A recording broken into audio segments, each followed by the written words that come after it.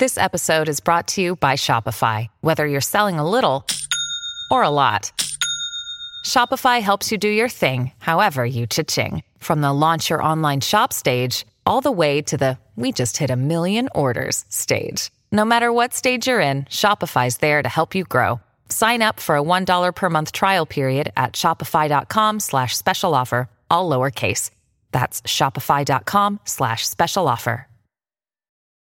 Your brain needs support, and new Ollie Brainy Chews are a delightful way to take care of your cognitive health. Made with scientifically backed ingredients like Thai ginger, L-theanine, and caffeine, Brainy Chews support healthy brain function and help you find your focus, stay chill, or get energized. Be kind to your mind and get these nootropic chews at ollie.com. That's OLLY.com. These statements have not been evaluated by the Food and Drug Administration. This product is not intended to diagnose, treat, cure, or prevent any disease. Hello, everybody. This is Marshall Poe. I'm the editor of the New Books Network. NBN listeners like to read books and buy them. So we thought we'd tell you that right now, our friends at Princeton University Press are having a remarkable site-wide sale. You can get 50% off books, including ebooks and audiobooks, with the code 50, F-I-F-T-Y, at checkout until May 31. You can save some real money on Princeton University Press books. I encourage you to go there and check it out. Welcome to the New Books Network. Hello, this is your host David Kunzman with the New Books Network, and today we'll be talking with Nathaniel Vett with his new book, published 2022 by T&T Clark, Writing with Scripture, Scripturalized Narrative in the Gospel of Mark. Nathaniel is the Issachar Fund Doctoral Research Fellow at the School of Divinity at University of Edinburgh. I hope you enjoy the interview. So we usually like to start our interviews by asking our guest, how did they come to write their current work? So Nathaniel, how did you come to write scripturalization in Mark? That's a great question. I guess like many biblical scholars, I was brought up in a church which knew a lot of the Bible, but actually knew very little about it. So, biblical passages were mostly used to adjudicate modern theological debates, that kind of thing. But when I first interacted with biblical scholarship, principally through the works of James Dunn and E.P. Sanders, I discovered that I knew almost nothing about early Jewish and Christian literature. So I was encouraged to read the classic works of biblical studies, the well-known names like Reimarus and David Friedrich Strauss and Albert Schweitzer. And then encouraged to read more recent scholars like Geza Vermesh and Amy Jill Levine and Paula Fredrickson. And these books, especially the latter ones, prompted me to read more of the primary literature of early Judaism. So, we're talking the Dead Sea Scrolls, Josephus, the Pseudepigrapha, and also rabbinic documents. And sort of all this together, instead of just being helpful background information for the New Testament, which is often how it's viewed, these texts introduced me to the diversity and creativity of early Jewish literature, of which the early Christian text was simply a small and at the time relatively insignificant part. So a lot of my work as a scholar is in trying to situate these early Christian texts as expressions of early Jewish writing, which is what I'm doing in this book. So is it right to categorize the Gospels as a subset of Second Temple Jewish literature, or should it be seen as a different category? No, I think they fit very well within the sort of broad, diverse array of early Jewish texts. So before you set up the case that you make about how scripturalization is used in Mark, you try to define scripturalization, and you define two uses of it, the expositional and the compositional. Could you please elaborate on those different ones? Of course. So these are two terms used by the Israeli scholar Devorah Demant to not just describe scripturalization, but just the general sort of exegetical use of scripture in early Jewish works. So just to break down the two categories, the expositional use of scripture refers to the standard exegetical use of scriptural elements in an early Jewish work. So this would include formal citations, allusions, echoes and the like. All of those would fall into that category. So this is when a scriptural passage or a story or a character is cited or alluded to in support of an argument, or to interpret its meaning, or apply it to a new situation. So we find this in all kinds of works in early Jewish literature. For example, the Pesher Habakkuk from the Dead Sea Scrolls is essentially a commentary that introduces the lemma of a passage from the book of Habakkuk, which is followed by the word pishro, which means something like the interpretation of which is. But you find similar examples in narrative works, apocalyptic, legal, and liturgical documents. But perhaps the best known example is the formula often found in the New Testament, kathos ke graptai, or as it is written, which is used to introduce a citation or allusion by a speaker or an author. So when scholars talk about the interpretation of the Jewish scriptures or Old Testament, or what they call New Testament exegesis, they're usually talking about the expositional use of scripture. But this differs from the compositional use of scripture, which Devorah Dumont also talks about. This refers to when elements of scriptural language or narrative are used to shape a new work. So in early Jewish literature, this is best seen in the works often called rewritten Bible, which is a somewhat unfortunate and anachronistic term that describes several works around the turn of the Common Era that retell large sections of scriptural narrative. So here the scriptural stories serve as the model for a whole new narrative. Famous example is the Book of Jubilees, which is still part of the canon for Ethiopic Jews and Christians. But this book uses the narrative of Genesis and Exodus as its model, but thoroughly transforms it into a new work with its own aims and ideology.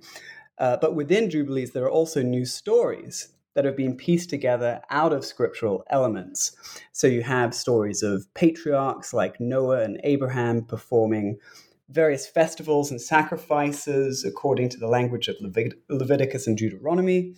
And scriptural language is also repurposed in the language and the speech of Jubilees characters. So you have God using the language borrowed from Isaiah, or Moses speaking the words of the Psalms, that kind of thing. So here the use of scripture is not explicitly exegetical, rather the use is subordinate to the purpose of this new work, in this case, Jubilees. But this can also be seen in other early Jewish documents like the legal texts of the Dead Sea Scrolls, or liturgical works like the Psalms of Solomon. And it can also be found in narrative works of historiography. And my book is primarily concerned with these smaller compositional examples, like a brief episode about a historical or legendary figure which is modeled on a specific scriptural story, or told using identifiable scriptural language.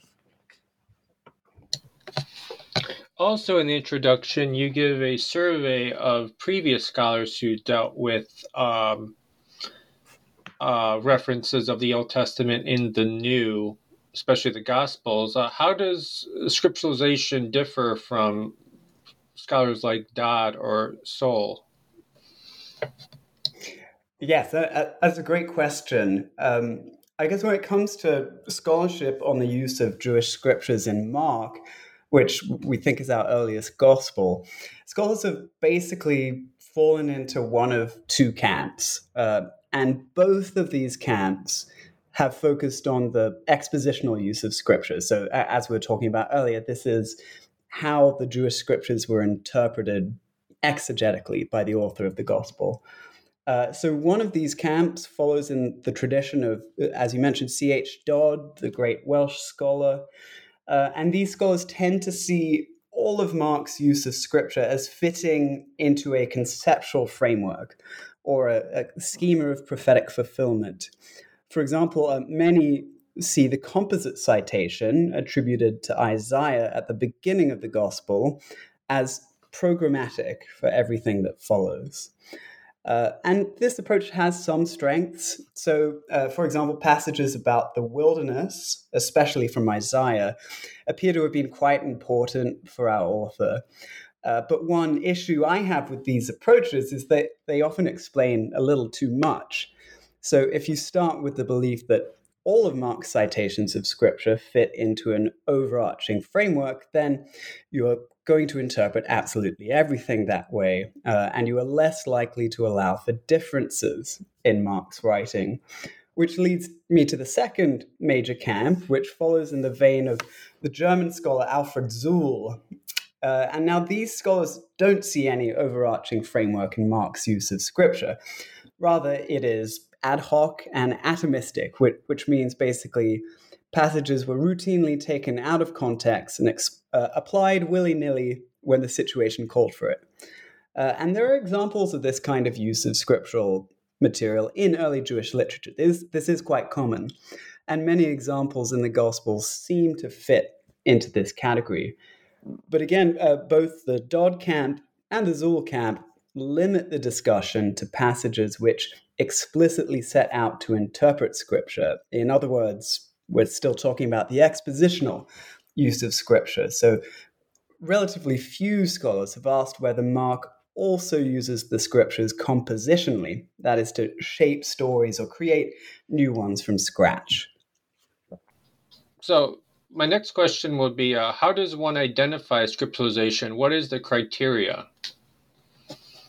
Yes, great question. It's always important to have criteria when you're identifying, one text using another. So scripturalization, I use it as a particular kind of compositional use of Jewish scriptures. So this is when recognizable scriptural language or motifs are repurposed in a new work. For example, in order to supply the language for a speech or plot structure for a story. And I owe the term to Judith Newman, who has used it to describe how prayers adopted a scriptural style during the Second Temple period. And I'm making the case that early Jewish narratives also adopted a scriptural style, borrowing plots and language for new stories in ways that don't always actively seek to interpret the scriptural source. So sometimes the scriptural elements are simply used aesthetically, just to fill up the blank material of the story. So I guess it leads to the question, how does one identify these scripturalized narratives? Well, there's the obvious stuff. So the scriptural model must be prior to the text in question. It's quite obvious, but it still needs to be said. And also must be an identifiable literary unit in and of itself. There also has to be a sufficient number of key words, phrases, structural similarities in common that just couldn't be explained apart from literary dependence. So this could be a verbatim phrase or a cluster of plot details that are just not found anywhere else. And importantly, for my volume, a scriptural model is most likely to lie behind a text when it has been used as a model for other texts. So my book especially looks at a variety of early Jewish texts alongside Mark. So here I'm thinking of Pseudo-Philo, the Genesis Apocryphon, First Maccabees, Judith, and the Testament of Abraham. So going into those other Second Temple works, could you elaborate on how scripturalization is used in, just say, the Genesis Apocryphon? Yeah, absolutely. The Genesis Apocryphon is a very interesting work. It's a text which just survives in the Dead Sea Scrolls. It's written in Aramaic, but it roughly follows the plot of Genesis. But in addition to that, it shares a great amount of material with the Book of Jubilees, which we were discussing before, as well as quite a lot of material from the Enochic corpus. And it basically tells the narrative of Genesis from a first-person perspective. So you have Noah describing what happened to him, saying, I did this, then the Lord appeared to me. And there is one particular story that I'm interested in, where Noah has a revelation from God, where he is promised land and encouraged to walk through the length and the breadth of the land. And then the Lord appears to him and says, "Do not be afraid." And this is particularly interesting because these are the words and roughly the plot of God appearing to Abraham in Genesis 13 to 15.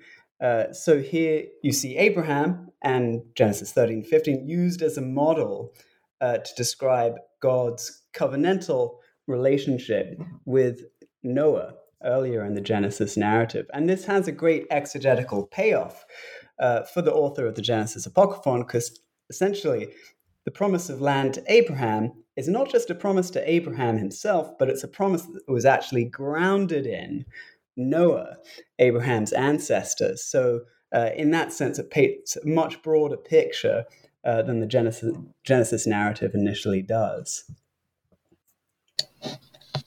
Could you, just for one more example, could you elaborate how, just say in Maccabees, how scripturalization was used? Of course, yeah. Well, this is a very different text. So in some of my examples, like Pseudo-Philo or the Genesis Apocryphon, these are texts that are mostly concerned with Jewish scriptural narratives. They're roughly retelling the same stories which appear in those prior texts. But the book of First Maccabees, of course, propagandistic historiography about the Hasmonean family. But in it, nonetheless, you have these episodes of characters doing things that famous figures in the Jewish scriptures have done. So there is an example where Judas Maccabeus comes with his band of militia warriors to a city called Ephron. And it says that they could not go to the right or the left of it, but had to go through it. And then they request a passage through the city saying, "Will you allow us to go through on foot, essentially, and pass by to get to our land?" But the city denies their request. And then, mayhem breaks loose, and there's this huge battle. But of course, Judas Maccabeus prevails, and they kill every Ephronite, this phrase, by the edge of the sword. And now people who know Deuteronomy would know that this is what Moses does to Sion in Deuteronomy 2. So same thing happens. They come to a city, they cannot go to the right or to the left of it, so they request a peaceful passage through so that they can pass by on foot to get to their land, but the request is denied. So what happens? Of course, Moses puts everyone to the sword. So here you have this story of, the great lawgiver serving as a model for Judas Maccabeus, this zealot who has upheld the law for Judeans in the 2nd century. So this is an example of scripturalization happening in a historical text for a historical figure. So it's very possible that there was an altercation in Ephron, but the details of the story have been borrowed from Deuteronomy in this instance. So another scholar who uses maybe what's similar to scripturalization is Dennis R. MacDonald in his mimesis theory, in which he talks about how the gospel writers actually used the Homeric epics and Hellenistic literature to construct their gospels. Can one still hold your view of scripturalization and find fruit in Dennis R. MacDonald's mimesis theory, or are they just incommensurable with each other? Yes, I think it's possible. I am talking about a different compositional technique here. So mimesis refers to the imitation of texts in Greco-Roman writing. And the most famous example of this is Virgil's imitation of the Odyssey in the Aeneid. So not only is the general plot of the Odyssey followed in the Aeneid, but individual episodes are modeled on famous Homeric passages. And this is helpful for us understanding how Mark used Jewish scriptures.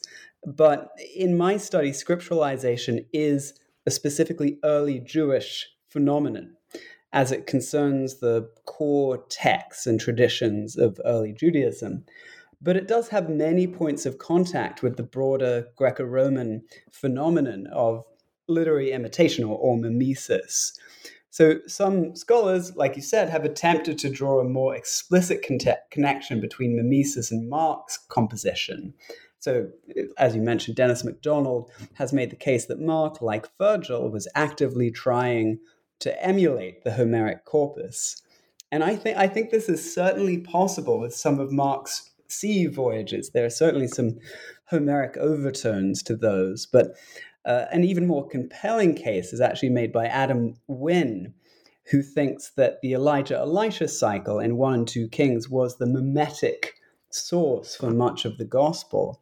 And I agree with Adam that 1 and 2 Kings lie behind several key episodes in Mark, but I think we can explain it with an explicitly Jewish literary phenomenon in scripturalization.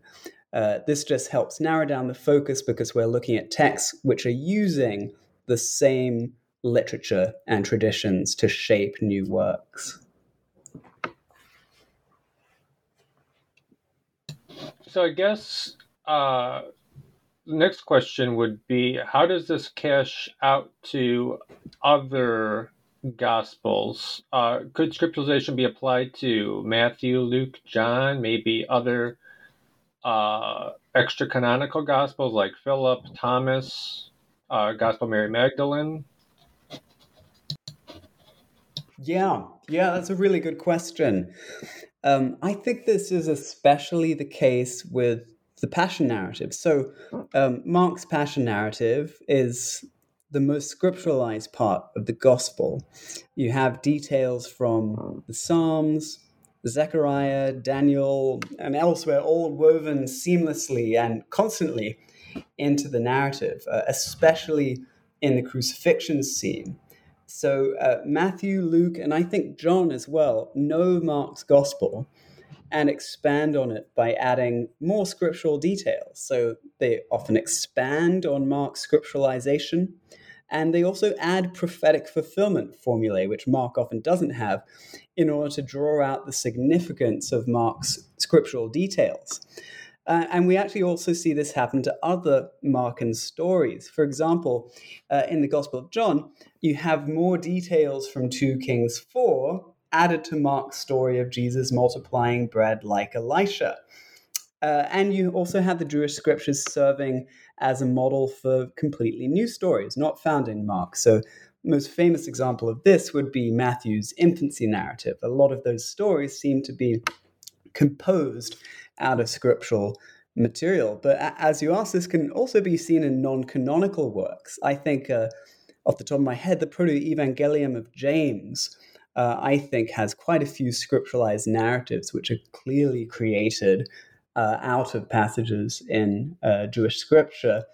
And eventually Mark itself would become the subject of scripturalization. So my book actually ends with a passage from the Arabic infancy gospel, wherein Mary performs an exorcism for a naked woman who is chained and living among tombs, which is a story clearly modeled on Jesus' exorcism of the Gerasene demoniac. So this compositional technique of telling a new story in scriptural language actually continues well into the Middle Ages in both Jewish and Christian literature. But the Gospel of Mark fits squarely into a particular early Jewish manifestation of this technique. So I think that's all the time we have for today. We usually like to end the interview by asking our guest any future projects they're working on or anything they're currently working on. Of course. In my postdoc at the School of Divinity at Edinburgh, I'm actually doing something quite different. I've been researching the virtues of gratitude and loyalty in Christian and Muslim traditions. These are obviously two virtues which were extremely important in the Greco-Roman world at the time of the New Testament. So my colleague at Edinburgh, Mona Siddiqui, and I actually have an edited volume on gratitude coming out with Cambridge University Press later this year. And it basically explores how gratitude, despite being considered a virtue, can also be a burden and bring about inequality between parties. So we have some amazing scholars in the volume, and I'm really looking forward to that coming out. At the same time, I'm continuing my work on situating the Gospels within early Jewish writing. So for my next project, I am comparing the Gospels to other late first century Jewish works responding to the destruction of the temple in Jerusalem. So I'm thinking of 4th Ezra, 2nd Baruch, and Josephus's war. And I'm working with the hypothesis that the gospel genre itself is an organic response to the fall of Jerusalem and an attempt to explain the tragedy by narrating their Messiah's fateful journey to Jerusalem. So that's what I'm working on now. Well, thank you, Nathaniel, for the interview, and I hope to see you in the future. Thank you. Likewise.